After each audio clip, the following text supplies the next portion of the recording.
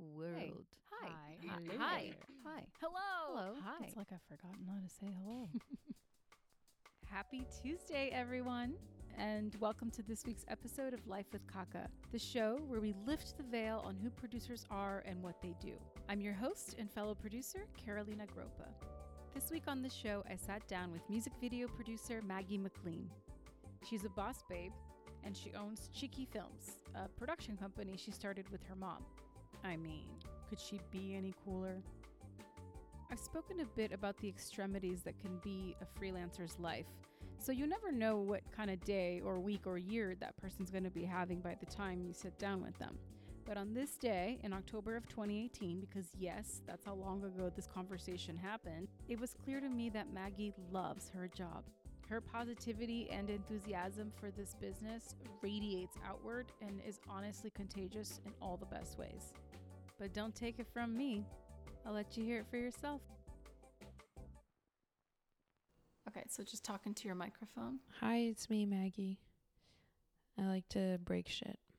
Yeah, Clearly. Maggie just she gave me a gift of a challenge, and she wanted to see how I deal with high pressure situations. What did you learn, Maggie? I learned that I shouldn't be on anybody's podcasts anymore because all I'm going to do is break things 2 minutes before we're supposed to start. I will just fill in our listeners. Maggie got here and we were catching up and touching base and doing all of that. And literally like a second before I was about to press record. I adjusted my position and broke the microphone. I insisted that we pull this microphone apart in an effort to try to fix it and save the day and be this like cool MacGyver when all I did was make it even worse. And now I'm staring at a microphone, some scissors, tape, and a bunch of screws. So what's the lesson here? When life gives you lemons, I don't know, what's the metaphor? when life gives you lemons, be grateful that you have a spare microphone sitting in the corner of your living room just waiting to be used. Yes. So here we are. Here we are. So welcome to the show. Oh, I'm so happy to be here. I know. We were just talking about this before we started recording. It took like 4 or 5 reschedules to make this happen. 5 reschedules, I think it was. Yeah. Not proud of that, and I apologize, but... Well, it's one of the downfalls of interviewing producers is that they are so busy that you just have to adapt to their schedule. And almost everyone I know freelances. So you make a plan today for something 2 weeks from now, and then a job comes up. It's like, yeah, you have to adjust all the time, which is what makes it so difficult. It's all consuming and it just takes over your life. And you have a partner and you want to sleep and eat, right? You know, all of those things. Yeah. So, you mean be normal? What a concept. yeah, I know. Be normal. Yeah. Have a balanced life. It's kind of weird. I mean, it's definitely something you sign up for. Specifically for me as well, like I'm a music video producer. I work closely with labels and artists, and a lot of artists I have learned are basically nocturnal. And so, you know, I've done meetings in the past where you have to go meet somebody at the studio and talk about a video for them. And they're like, okay, cool, meet me at the stew at 10:30 tonight. And you're like, I've been working since 8 a.m. And okay, sure, no problem. See you then. Of course, yeah. And then it like 9 p.m. rolls around. They're like, just kidding, make it midnight. Yeah, exactly. Or they're like, oh, just kidding. Let's try for next week. And then, which is basically what happened to us multiple times when trying to do this. Okay, so music video producer, what is that? What does that mean? Oh, it's really fun and very stressful. And my experience has taught me that a lot of people have very negative feelings about it and consider me a masochist because of it. What negative feelings? What people? Well, I think traditionally music videos have always been very low budget with very high expectations. And that hasn't changed. The only difference is that 20 years ago, you had $1 million to make a music video, and now you have $100,000 to make a music video with still the same level of expectation. Right. And so I work very closely with directors and with labels and video commissioners and artists to try to create something very special and unique for not a lot of money generally. But then I get to impress my 19-year-old sister and her friends. So that's cool. And tell them the artists I've worked with. They're into that. So who are some of the artists you've worked with? I just did a video that came out recently with LCD Sound System. That was really rad, specifically because it was directed by a very special person named Ryan Johnson, who is incredible. I have worked with like Cardi B. Black was an artist I worked with recently. Panic at the Disco. Generally these days though, it's a lot more like hip hop R&B stuff, and some more that are coming out soon that I can't say. Define like what a producer does, what a music video producer specifically does. Oh, that's tough. Just like most producers, I would assume. I actually know long form's a little different. There's more people involved. For me, it's basically I work closely with a director. I'm either approached by a label or a video commissioner with an idea, asking me to pitch a director for the video, or they come to me and specifically have a director in mind they want to work with. The director then listens to the song, comes up with the concept, and then I take that concept from paper until it's a full, complete video. Like I do all the pre-production, shoot it, I manage all the post, I work closely with the labels the entire time, and then deliver it. And the only thing I don't do is post it on the internet, basically. Yeah, someone else gets to have that moment of like completion. Click submit. Sucks. But that is one thing I really love about commercials I just said music videos. My background is more commercials. I came up doing those, and commercials, when you work in production, you hand a hard drive off at the end of your shoot day, and that's the end of it, and then maybe you see it on TV. And that's it. Yeah. Whereas with music videos, I have my hands on every single part of the process. And then so at the very end, when I'm watching it online, I can look at it and be like, that was great. Or that was difficult. Yeah, for sure. Firsthand, like what the experience was like. Yeah. So how did you get into producing then? Take us to the beginning. Oh, well, back in the 90s. Oh, man. My mom, basically, I grew up in LA. My mom has been in the industry since I was a kid, but she's always been on the accounting side of things and the business managing side of things. So she was a CFO for a long time for big commercial companies. And so I came up spending my summers at production companies. I'd get off of school and then I'd go to my mom's office and hang out with the receptionist at the front desk and beg to answer the phone and type up FedEx slips for them and, organize the office lunch and do things like that. And I started doing that when I was like 8, 9, 10, since I was as small as I can think or small as I can remember. And then when I was like 16, 17, I would cover the receptionists during spring break, summer vacation, whatever. Then when I was 18, I did my first shoot as a PA a week after I graduated high school and kind of figured out what I liked. I stopped PAing for a second. I moved away to Berkeley for a couple of years to kind of decide whether or not I wanted to actually do that with my life. It took 2 years for me to realize, yes, that is what I want to do with my life. I came back here. I wasn't sure if I wanted to keep PAing, so I got into casting. I did casting for independent features for a little while, and then I was a personal assistant for a person, and and then when I was about like 21, I started PAing again, and then just worked my way up from there. Yeah, and so all commercials as a coordinator, and then I PM'd commercials, and then when I started producing, I did a couple of things as a producer, but then my mom and I went off and started our own company. We started a non-union company called Cheeky Films, and both of us kind of like started the company just learning from our mistakes, I guess, and trying to figure out what exactly we wanted. All we knew is that we wanted to make a company that was for the people, really, like for the crews, for the people who put their blood, sweat, and tears into every project. A company that really respects and appreciates everyone who works with them and for them and makes great work because of it. That was our intention, and so we started Cheeky about 2 years ago, and been rolling ever since. Amazing. Yeah. It's really cool. I think it's awesome that you started a company with your mom. Yeah. How has that been? It's been great, actually. She, like I said before, she's always done like CFO stuff. So she knows all the business, all of the legal, all of the contracts, all of the accounting. So it's kind of ideal because she does all of the stuff that I don't have time to deal with, or the knowledge or the experience to deal with. And on top of that, she has like decades of experience at this point. Yeah. My mom and I have always been very, very close. And so it's fun, you know. It's a little crunchy at times, but that's also kind of a good thing because then the two of us can be more honest with each other than other people. So would you say it's improved your relationship overall with her? Yeah.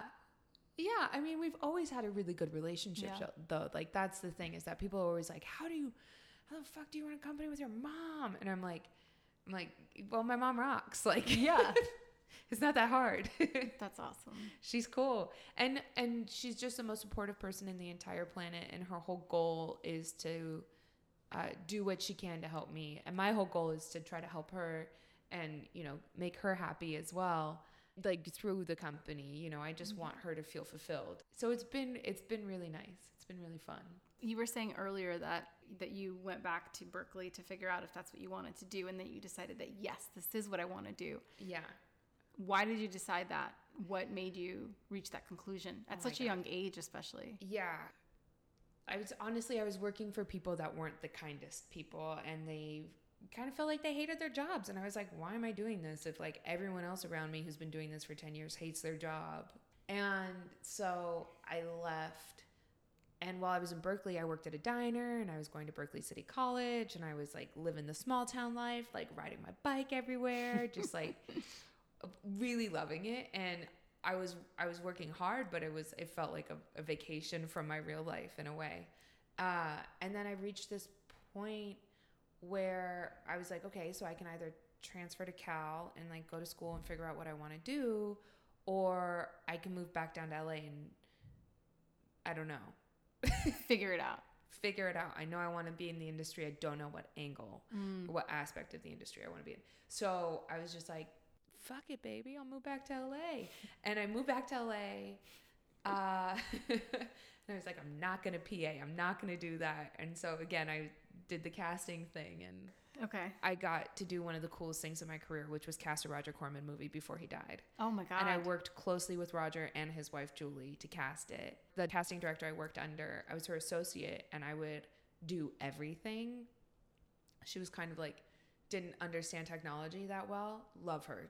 Really wonderful person. Didn't really get technology. And so I did everything. And it was so rad to like, I was working at the New World offices with Roger Corman, and Julie would come in the office every night and be like, show me your pics.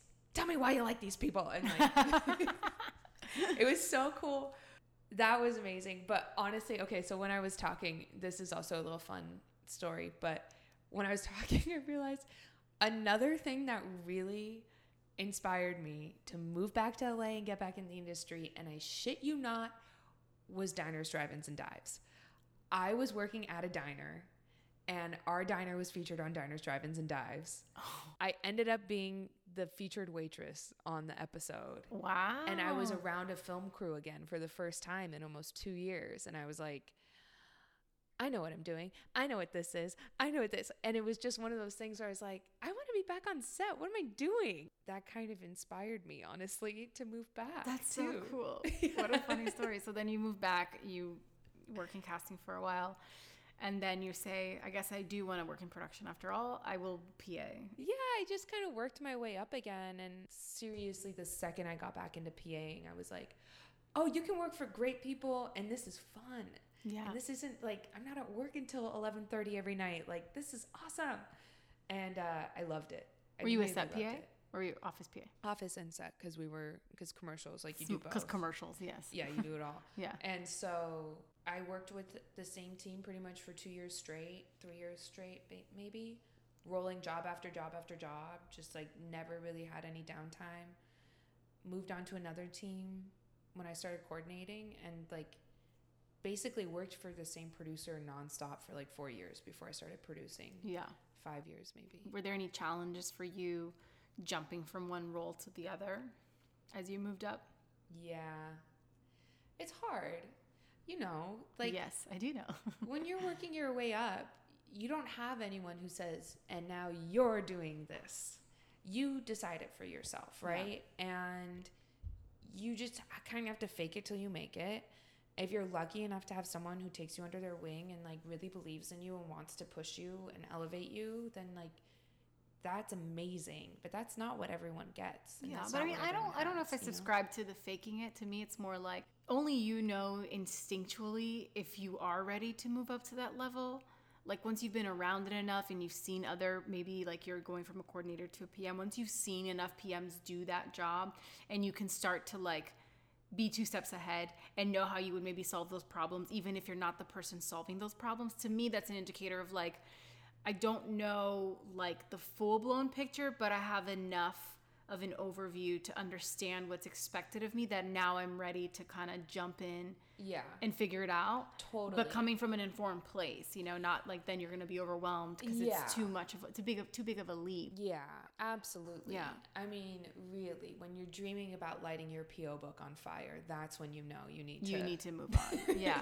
And I think the reality too is that a lot of the people in my experience who are very good move up very quickly, especially the coordinating thing. I think coordinators usually handle a lot of the paperwork. Mm-hmm. They're responsible for all of that, dealing with the vendors, and you know, you're there to make sure all the paperwork for the PM is in place at all times. And so if you're a person who's hungry to like execute and problem solve, like which most people who get into that trajectory are, they get very frustrated a few years in because they outgrow the position. And like to your point, no one is saying, oh, I'm going to give you that chance. It's usually because the person wasn't available. Yeah. And then that's your moment to prove it, you know, and do a good job. That's basically what happened with me is that like I was very, very lucky to work with a producer who believed in me and loved me and for who I was and what I was capable of doing. And she was always like, no, you're not a coordinator.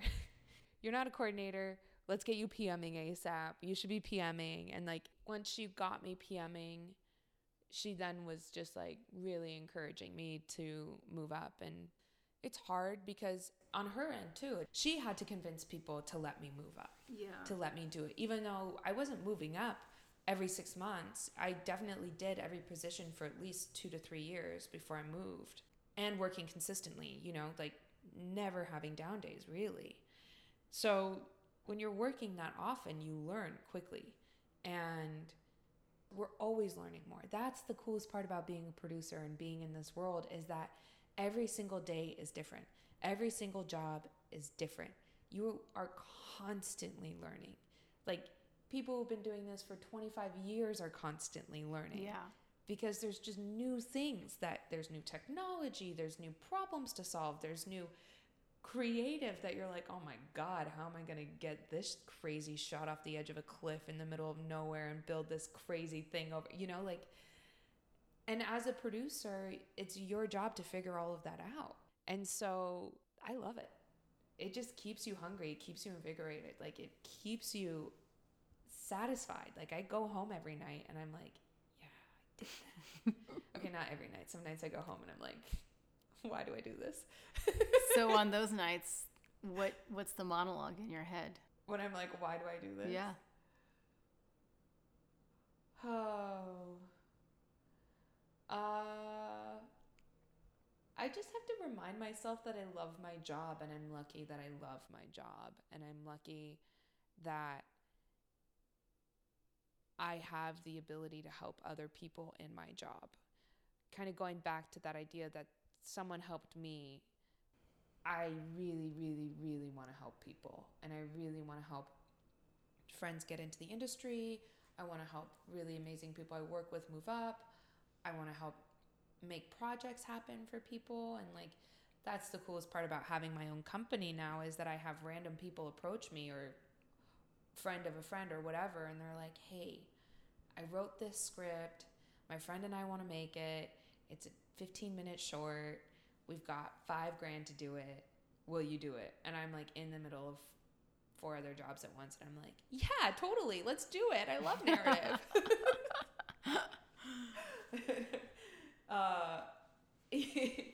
But it is that ability to be like, yes, I can help you. Like, I have the answers. That's cool. Yeah. It's very empowering, I think, to know that it's like this skill of like, it's almost like a survivalist skill where no matter where you get dropped off, like you're going to figure it out. Mm-hmm. I find the more I do these interviews that there's this like common thread of a spirit of the kinds of people who are drawn to producing. Yeah. To me, it's like, that's my tribe. I think that's why I'm so fascinated and why I'm hungry to talk to other producers, because when we're working together, rarely do you have the downtime to have these conversations because things move so quickly. And like maybe you get that opportunity at like a wrap party or after you shoot and you go out for wine, but then you've been working like crazy hours and you're sort of loopy and you're just kind of not venting. What's the word I'm looking for? You are processing the job. Processing. I like that. You're processing the job, reflecting on the experience, which I actually love. I love that part of like, how can I have done this better? What lessons did I learn on this job? How did I grow? Yes. Like, I love those conversations. Like, they get me all excited, especially over like a glass of wine, Oh my God, same. But to have these levels of conversation where it's more intimate, like in getting to know someone and why they choose to stay in this crazy ass business and in this field when it can be so hard and so consuming. And I think I've spoken about this quite a bit, but like, it doesn't feel that way so much on the short form jobs, like when it's a week or two and then you get out, you get to breathe. But I've done so many features and longer things where it's like 3+ months. You're in the trenches for a while. It's a crazy life. It's a crazy life. And honestly, I don't have the experience of having like the 3 months. And I almost wish I did, because the people I work with are so well, let's make it awesome. happen. You have a company. Let's do a feature together. Yeah, we should. I would love that. That'd be fun. I feel so lucky that I get to know so many wonderful people through my job. I feel so lucky that I get to work with so many talented people and really, truly understand how they work. Like being able to develop a relationship with a director where you understand what they want, you understand what they need. That's kind of the cool part of short form. But you get that tenfold in long form. But in short form, for me, I'm like, okay, me and this director, we're in the trenches for 2 to 3 weeks, like prepping this thing. We probably have, like, a lot of times we end up traveling, which then brings you even closer, because then you're traveling with someone for like 2 weeks. Even if you are only on set for 1 to 4 days, whatever it ends up being. But you really truly understand how this other creative brain works and how you can wrap your producer arms around it and support it and make it better and nurture that. That to me, I feel like I see my stamp in other people's work because of that, And as the producer, same with the director, same with any department head really, is that the energy on set starts from the top. Mm-hmm. And you really set it. And I walk onto every set saying, thank you so much for being here to everyone around me. And because oftentimes in music videos, they're working for low rates. And so I always, always, always want people to know that I'm so incredibly grateful that they are there and they said yes to this job. Yeah. And just because you said yes to this shitty rate doesn't mean it's going to be a shitty day. Like, I just did a shoot for a massive project for a big artist, and we, in our shooting process, we shot in LA and New York. We hit roadblock after roadblock after roadblock, it felt like. And on our second shoot day in New York, I woke up to a voicemail from a location owner for the next day where he was like, sorry, totally forgot. Yom Kippur's tomorrow and my boss is Orthodox and I can't do any business. Like, I cannot let you shoot here tomorrow. Oh, man. And it was a very, very specific location and it was perfect. Like, perfect.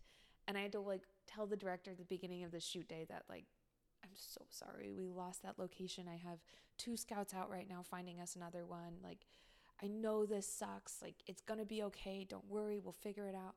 We go to set. We get on set.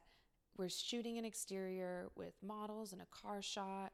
We set up on this like beautiful car. Car gets there. We set up the hood mount. Shots ready. Models are ready. We call for the models to come to set. They're like looking fucking perfect.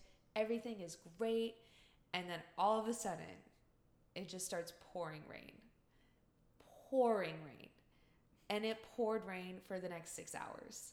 And we lost an entire portion of our project because of it. And it stopped raining. We went to our second location. And I mean, the heavens parted and the rest of the day was perfect. And we finished our shoot day with like huge smiles on all of our faces and so pumped. And I was like, man, yes, it can be okay. You know, things fall apart all the time and then we fix them. That's our job. I think that's the thing. It's who are you going to be when things break and fall apart? Like, who are you going to be when the microphone, like, for whatever reason, breaks? Like, you can throw the microphone and lose your shit. And, like, I could have been like, you know what, let's just cancel this. It's fine. We'll find another time. But no, like, the only way out is through.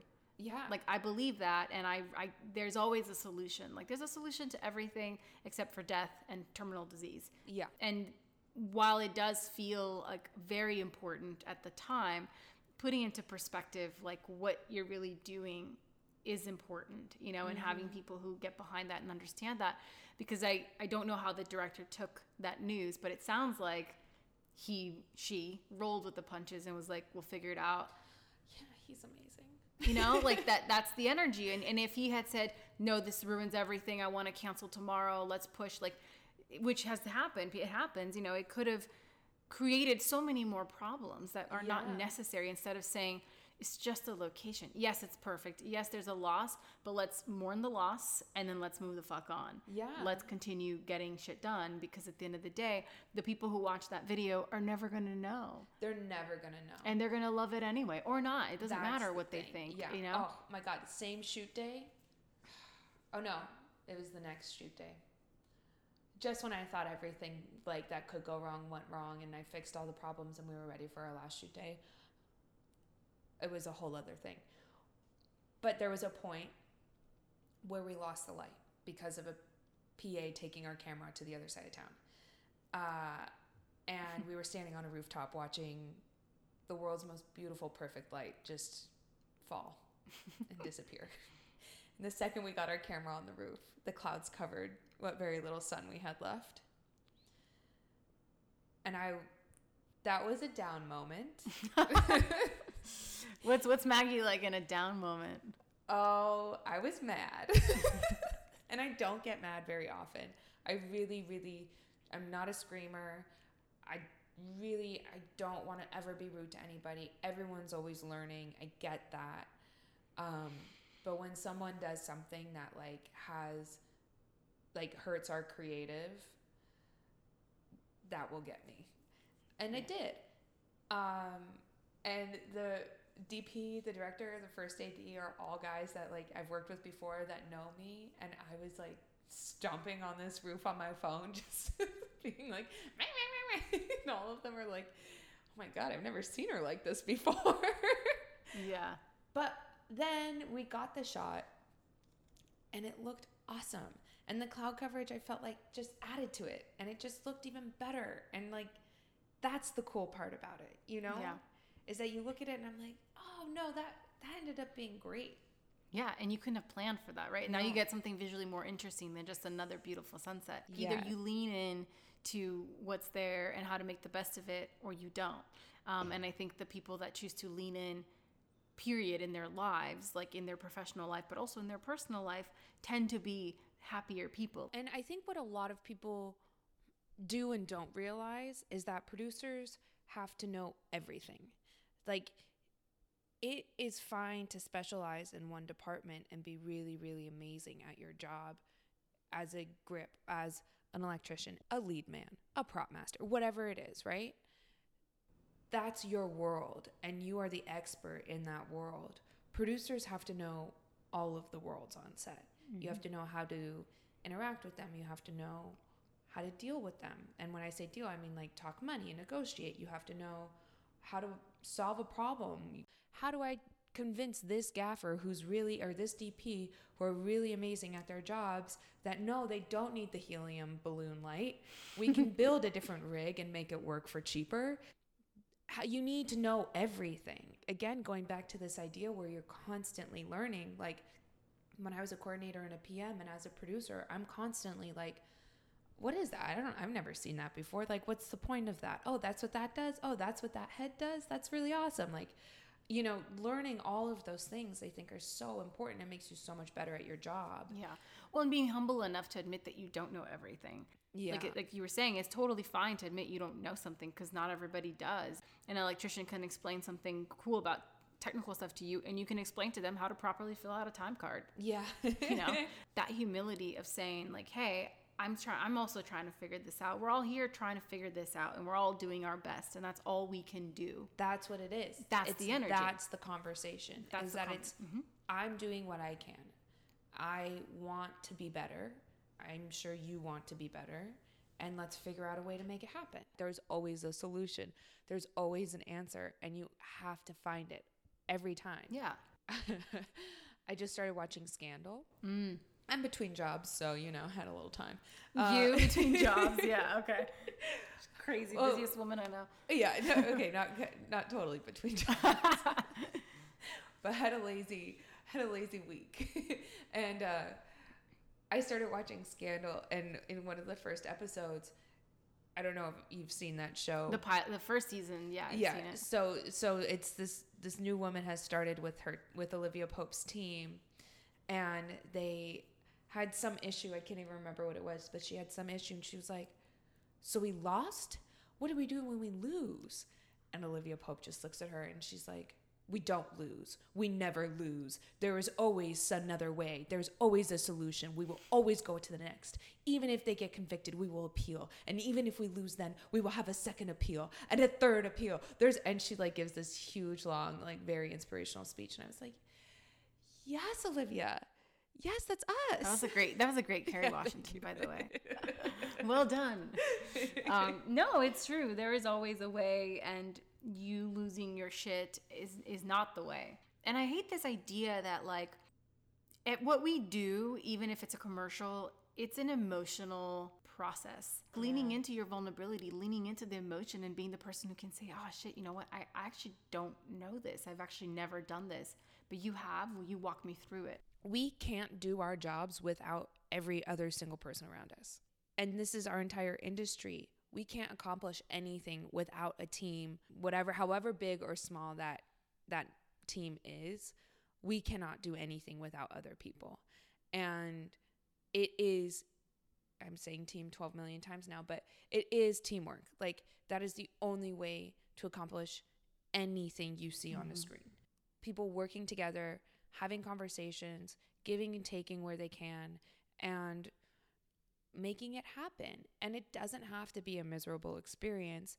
And I do think that I'm not trying to like trash anyone or their style when I say this, but I do think that there are certain producers that have an approach that isn't the most crew friendly, and that doesn't make crew members appreciate or like the position.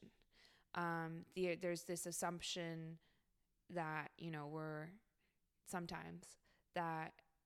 rich and we're making all this money and we're, you know, taking from them, and like they're the ones that are working hard all day, and like that is not an environment that you need to cultivate on set. That is not an attitude that you need ever, anytime. Like I never will be the guy who's like, this is my set and I'm the boss and you listen to me. Well, it's like at the end of the day, there are two paths always, love or fear, right? So if you're choosing to bring that energy where you want to keep people on their toes and you want to put them in their place, that is coming from a place of fear, and that is putting fear in one way, shape, or form into those crew members. So how do you expect them to go above and beyond for you? How do you expect them to be happy on this environment, in this environment that you've created? Oh, yeah. So how are you going to get the best out of everybody if that's how you're choosing to operate? You can still be assertive and be kind. One of my goals and my missions is to sort of just bring more kindness into sets. Yes. I just think that we're missing that compassion and for our fellow man, regardless of what your title is today on this job. Like, that doesn't matter. Like, just be kind to each other. Be nice. Like, at the end of the day, we get to do the coolest thing for a living. Like, we get to tell stories and create something out of nothing together. You know, we need all of those people. Every single position is essential. And so this mentality, like, I came up as a PA. I PA'd for a while. You know, I was definitely treated differently because I was a woman. There's also that. Yeah. Yeah. But I was like, when I was younger and scrappier, I was definitely insistent on, like, I remember getting in a fight actually with another dude that I PA'd with a lot one time because I was trying to lift a jib arm and he told me I couldn't, and I told him I could and he told me I couldn't, and I got into it's one of my very few like on-set altercations was because somebody told me I couldn't lift something. Did you lift it? Kind of funny. Yes. I was so pissed. And I was like, don't you tell me what I can and can't do. But yeah, you know, like, we are all essential to the process. Why not respect each other and respect that? My favorite thing to say on set or to people when I'm working, when I'm prepping, whatever, is like, school me. Tell me what I don't know about this. Yeah. Because if we really need that, tell me why we really need that, and then we'll figure it out. Right. Exactly. And that's that. Yeah, you know? it's a conversation, and I wish more people would treat it as such. And I think, like, I've been lucky enough that I've been doing this for so long, where I've been sort of like handpicking those people that are of that same cut from the same cloth, you know? Yeah. And so then it makes the experience excellent most of the time, because you can have those conversations and, you know, like, you work with a production designer who's saying, hey, I'm going to need this, but I'm going to save over here, and it's all going to balance out. And you go, great, I don't care. Like, whatever you need to get the job done with the number that I gave you. And if that's not enough, let's discuss. Let's figure out a solution. It's, you know, the days are long, but life is short, and it doesn't have to be a terrible experience. And if I've talked a lot about this with other guests on the podcast, that, like, producers are the first people to cut their rates, to you name it, to do whatever needs to get done for the project, for the creative, for that director's vision, you know, especially on longer format stuff. So it's like, people have this misconception of, like, oh, this producer and this is what they're doing. It's like, yeah, but you don't see the weekend hours they're working when you don't clock in and clock out because you're an hourly employee. Like, you don't see that they gave up, like, half their rate, and and it's not a smart, like, life decision, but people do it all the time for things they're passionate in. I do it all the time, you know, and you don't need to wear a t-shirt advertising that. And it's not to victimize us, like, oh, poor producers, look at us, we're just here suffering. No, it's to educate. It's really to educate people. And I think because there is this mystery of, what is a producer and what do you do? And, like, yeah, because there isn't a training school or a training ground that breaks it all down for you. You know, even if you've gone to film school, like, you just learn by doing and getting on set. Yeah. I mean, there've been a lot of people that I've met, and I'm not hating on people who have gone to film school in any way, but I'm like, if you want to be a DP or a director, go to film school. You'll learn so much there. It'll be so beneficial for you. If you want to be a producer, get on set. Yeah. Like, get on set, start as a PA, work your way up, understand what all the departments do, understand what it takes to make the machine work. Yeah. That's the best way to learn. And going back to the rate thing, it's like, that's the first thing I do, especially with Cheeky, because it's my company. I do a lot of smaller projects, a lot of smaller videos, small shorts. And the first thing I do is I don't put in a rate for myself ever. And it's not like my company's making that money on the back end. Oftentimes we go over $1,000 or $2,000 on these smaller projects. So it's directly coming out of my pocket. And I'm not trying to, like, play the martyr in any way when I say this, but it's like, it's true. I'm just passionate about my job. I'm passionate about what I do. I'm passionate about helping directors and bringing people up in the world and building reels and making good work. And that's all I want, is to make good shit with good people. Yes, that's my line. Yeah. That's what I've been saying. Really? Yeah. That's literally what I say every time I go in for any type of meeting, general, doesn't matter. That's my line. I just want to make good things with good people, because I have been a part of projects that are very impressive on paper, and the experience of making those projects has not been great and has made me almost leave the industry and question my self-worth. And so that I don't place my value there anymore. You know, I thought that that's what, like 4 or 5 years ago when I was starting out, I was like, oh, that's the goal. And now it's like, yeah, if we're making a diaper commercial, but we're having a great time doing it and a great experience, that's the only thing we can control. Yeah. You can't control how anything is going to turn out, really. No. We all have heard of and or seen the movies that has a star cast and a star director and all of the right elements that you would think would make something great, and it's a piece of shit. Yeah, and you're like, what happened? What happened there? So if that's what you're chasing is the result, well, then you're kind of fucked because there are no guarantees. Yeah. And I mean, going back to this idea of like, why do you do your job? Because you love it. Yeah, like, that's all, the hope. It's so hard. It's such hard work. You have to love it to do it. Like, you really do. And like, it gives me fire. I wake up every morning and I'm pumped. Yeah. Especially when I'm in prep. Like when I'm kind of in a down zone, I'm like, yeah. But I feel so lucky that I love my job that much. And I feel so lucky that it's clear. I can see it when you talk about it. It's really refreshing. Hell yeah. Yeah.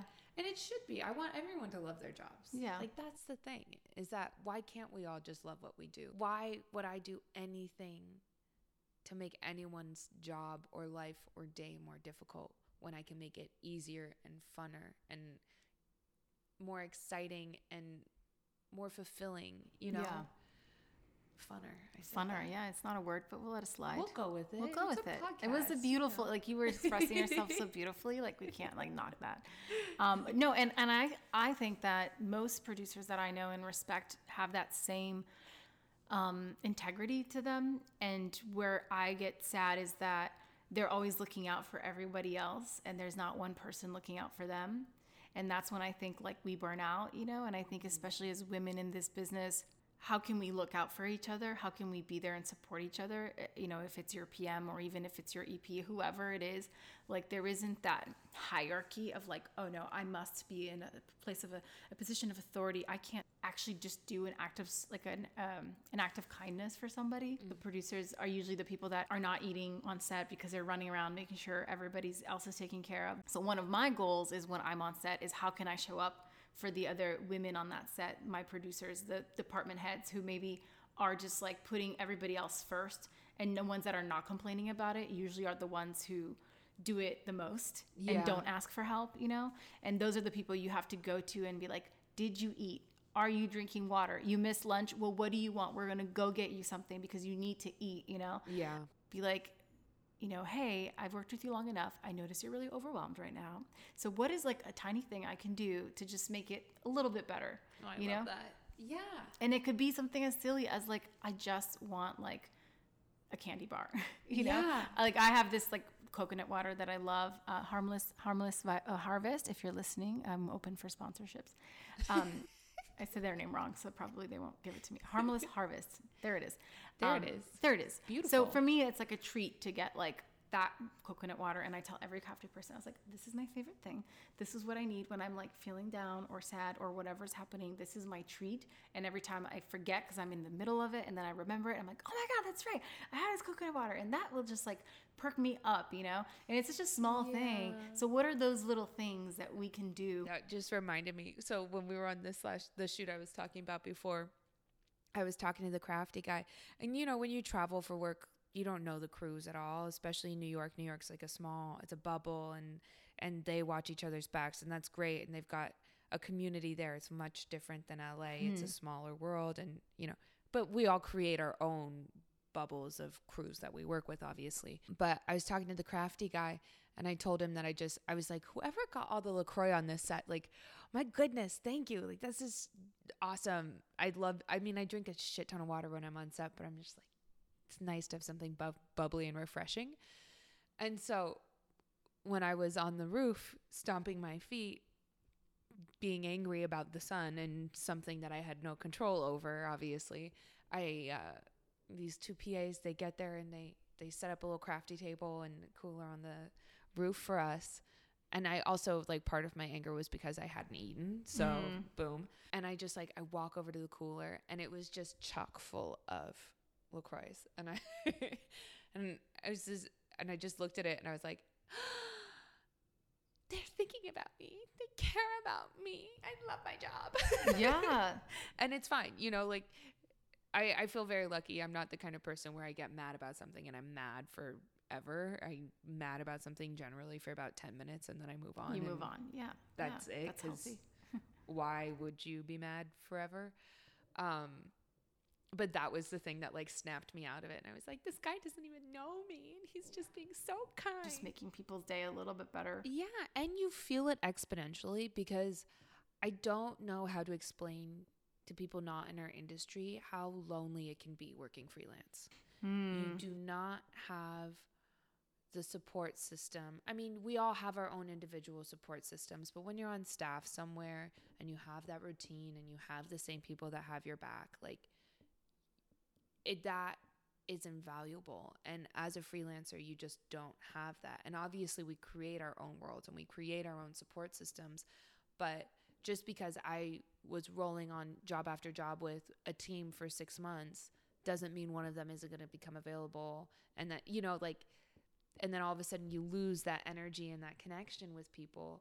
Having those little things where you're like, hey, I know you and I thought about you and I haven't worked with you in 6 months, but I really know you like this specific coconut water. So got it for you on set. And you're like, someone's thinking about me. Yes. It's the best. Like, I mean, the freelance thing and the loneliness of it is real. I think it's important to educate the people that are hopefully listening and are interested in this career path, because while it is fun and joyful and you create all of this stuff out of nothing, it comes with a lot of loneliness and a lot of despair, you know, and a lot of what am I doing with my life when you're not working, at least for me. Oh my God, me too. Like, what are you like on those cycles when you're not working? I'm a fucking mess. Like I am. And I'm lucky because, you know, since I started my company, I've always got something going now. Like I've always got a small project I'm thinking about. There's always something in the works that I've like put off for a couple months and I can pick it up and call my friend and be like, hey, you wanted to do that thing? Like I've got a week, let's do it. But you know, before, and like that gives me a lot of power, is having that production company, having an insurance policy where I can say, yeah. When I was moving up, I had a situation where I didn't work for 4 months, almost 3.5, maybe 4 months. It was a situation that was out of my control and I was a mess. Like I was a mess. And I had a friend living with me at the time who's one of my best friends, and she's in a completely different industry and does a completely different thing, but was also going through a really hard time at the time. And so the two of us would just be at home like all day, every day together, just commiserating and being sad. And it's terrifying, honestly, because you're like, I don't know where my next paycheck is coming from. It feels like you're never going to work again. And then on top of that, when you love your job, it's really hard not to be a workaholic as well. It's, you know, the job that gives you reason to wake up in the morning. It's the job that like keeps you going throughout the day, and it gives you purpose. And I don't have like hobbies that give me that fire. My job gives me that fire. Yeah. And so, yeah, it's fun for like a week to just be lazy and do nothing. But then after a week, you're like, yeah, I'm exactly the same. What's next? Yeah, it's like nothing's happening. Okay, what other career paths could I pursue? What else could I use these skills for? You know, like, is it too late? Like, maybe I'll start at the bottom, but I'll move up. You start having all these fantasies. And I've actually never been in-house anywhere. So I've been on this freelance thing my whole adult life. Like, I don't know that world. And sometimes I'm afraid of stepping into that world. And maybe I hate it, but maybe I become safe in that perceived security. And then if I ever have to go back out into the world as a freelancer again, I would be like, I don't know how to do this, you know, because you get like so comfortable in your little nest. Yeah. I mean, and this is, you and I were talking about this a little bit earlier. And it comes, I don't know which is better, being on staff or being freelance, when trying to find personal time to like go on vacation or something like that.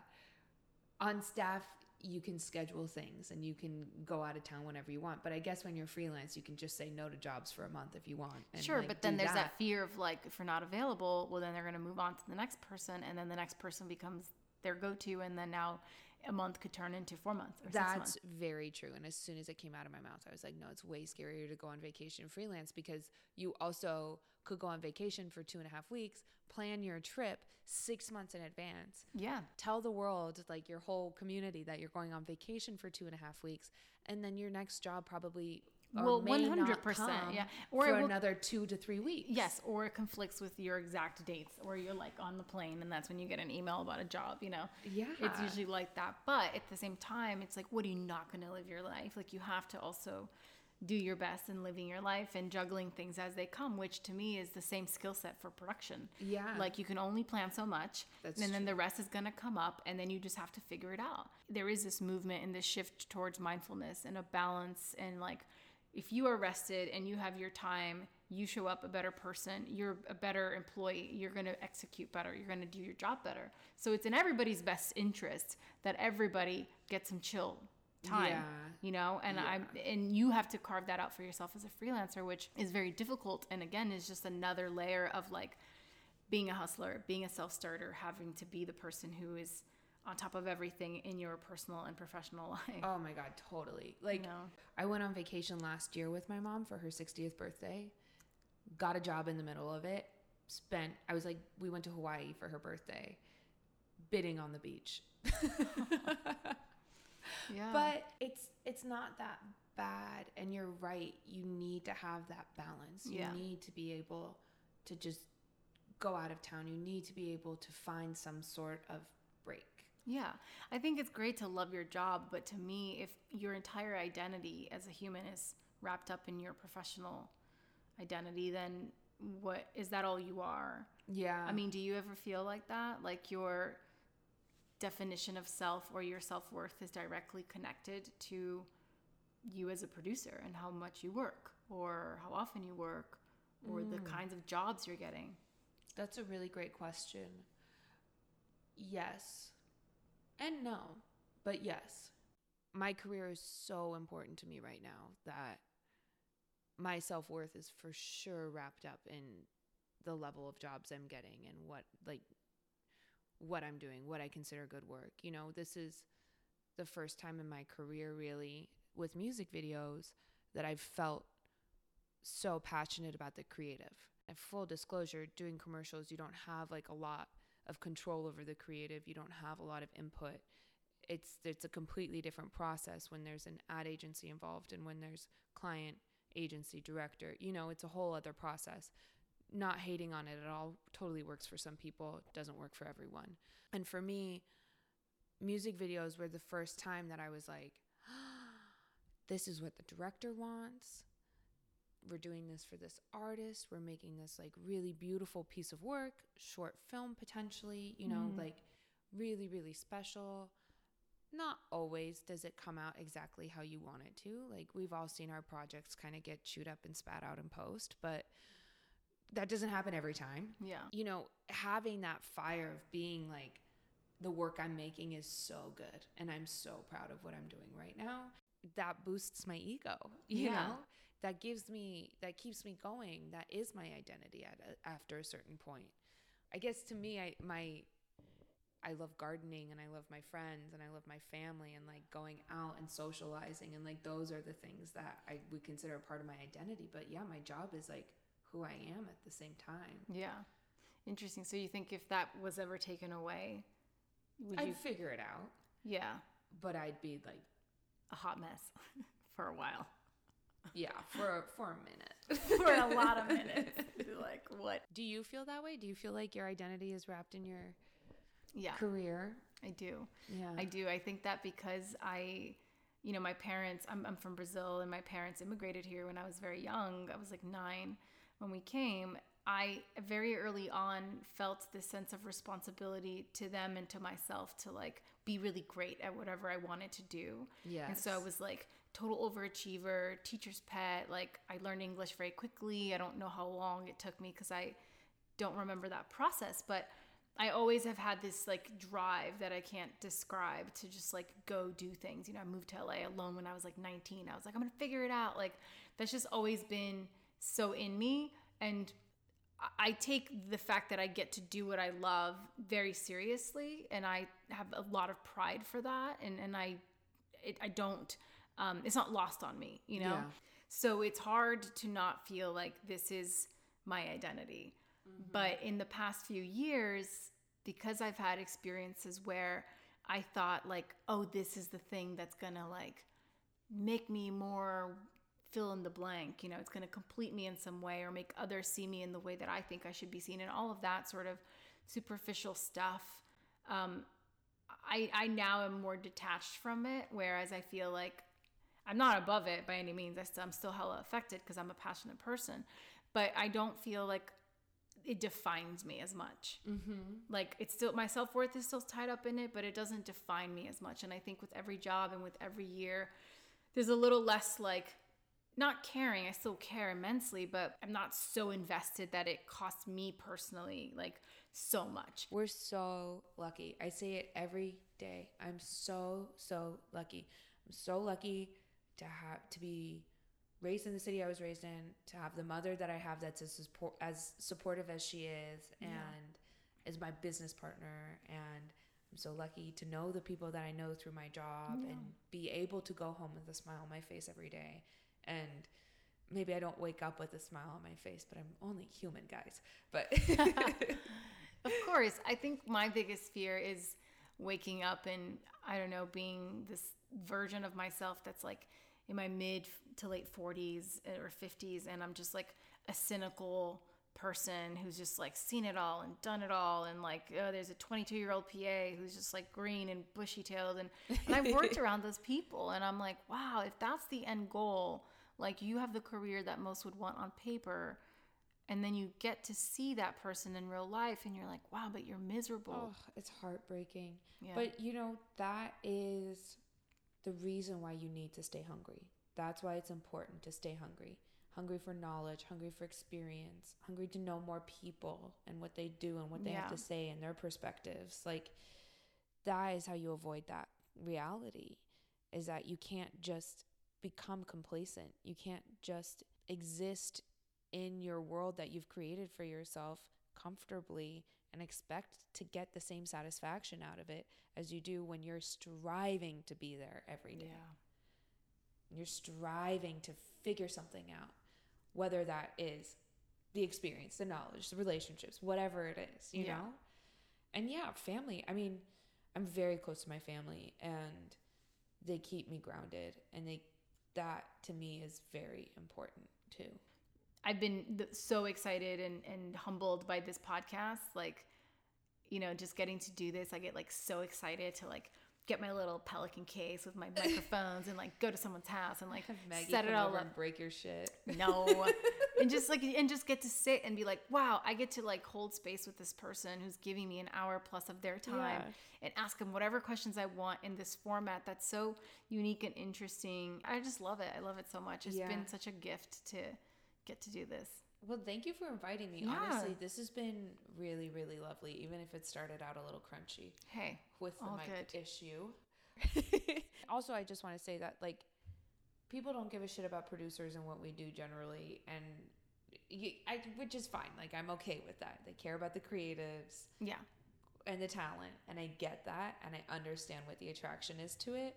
But I just want to thank you for taking the time to make this podcast, honestly, and just thinking about us and like what we do and how important it is. And you don't get like a lot of recognition. No, as a producer. This is why I wanted to start it, because there isn't ever a space where you get to have a conversation and learn about the process. It's always focused on the creative people, whether it is a music video or a movie or whatever. It's like the director and the writer will get, you know, we'll speak at the Q&A and no one wants to hear from the producer is usually how it goes. And it's like, wow, but that is such an integral part of that team.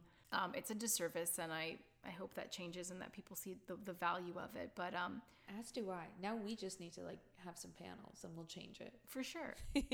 Okay, so the last question before you leave is what advice would you give to someone who's listening to this that wants to get into the business, but more specifically who wants to produce at any level?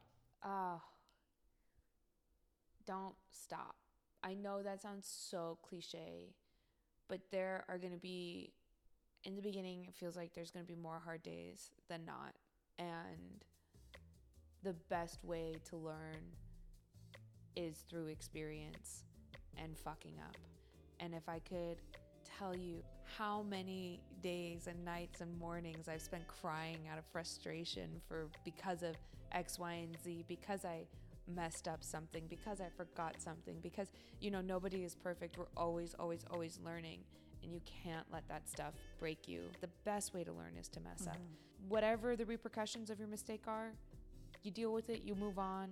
You won't remember it in 6 months, or maybe you will, but it's in the past, and all you can do is learn from it and try not to do it again. You can't let it break you. Very good. That's great advice. Yeah. Well, thank you so much for coming. Thank you. I'm so glad. I think everything happened the way it's supposed to. Yes. Yes. Thank you again for tuning in and doing this life thing with me. Keep tuning in every week. It means the world to me. If you like the show and you don't already, please subscribe, rate, like, review wherever it is that you get your podcasts. I'd love to hear from you. I'm at Carolina Gropa. The show's at Life with Kaka. Hit me up. Tell me what you think. I'd love to hear from you. Until next week. Beijos.